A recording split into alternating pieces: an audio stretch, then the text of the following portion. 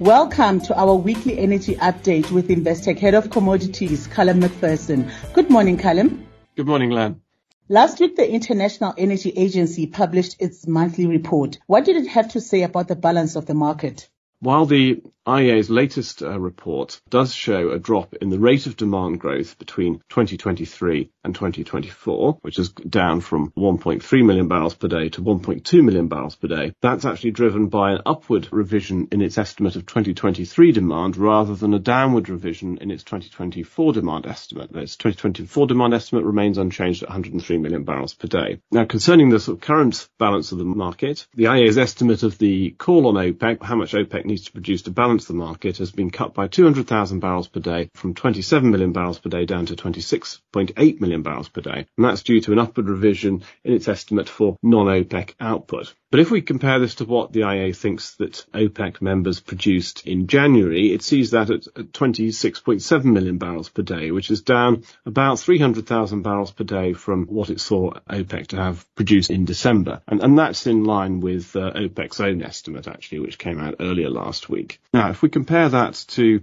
what the IEA thinks OPEC needs to produce for the current quarter, it's a little bit lower than the average for the year. So the 26.7 million barrels per day is the average for the year. The expectation for the current quarter is a little bit lower than that. It's a quarter of rather softer demand. And consequently, if OPEC continues to produce at its current level, the market would be in a surplus of about 200,000 barrels per day over the course of this quarter, based on the IEA's figures. So a modest surplus, but not a massive one, and looking something like balanced over the course of the year if OPEC carries on as it currently is. Aside from the IEA's report, there has been a bit of good news on the demand side this morning from China in terms of figures for its New Year lunar holiday, which show that travel demand was actually higher now than, quite significantly higher than pre-COVID levels.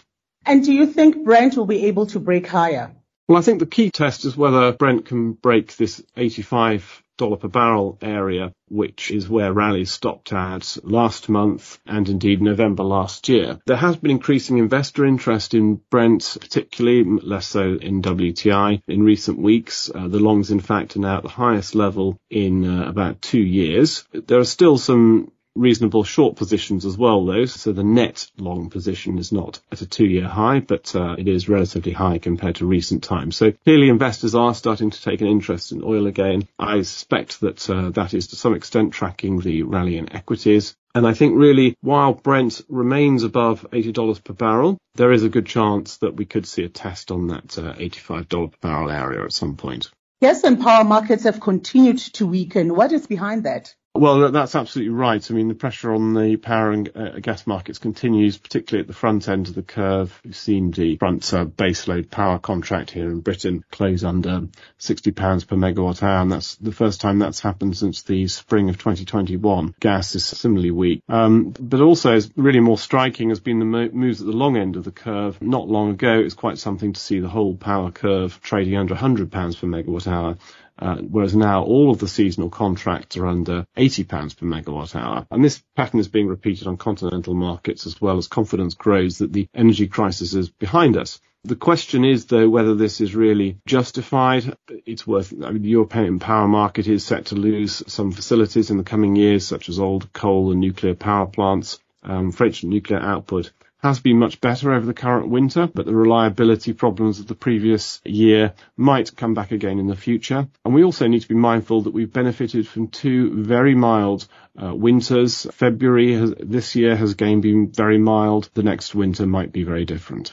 Thank you, Callum. We'll chat again next week. Thank you, Len. Thank you for listening to another episode of Investec's Weekly Energy Update with Callum McPherson. If you'd like to discuss any of the contents of the episode, drop Callum an email on callum.mcpherson@investec.co.uk or visit investec.com/commodities. Until next time, thank you.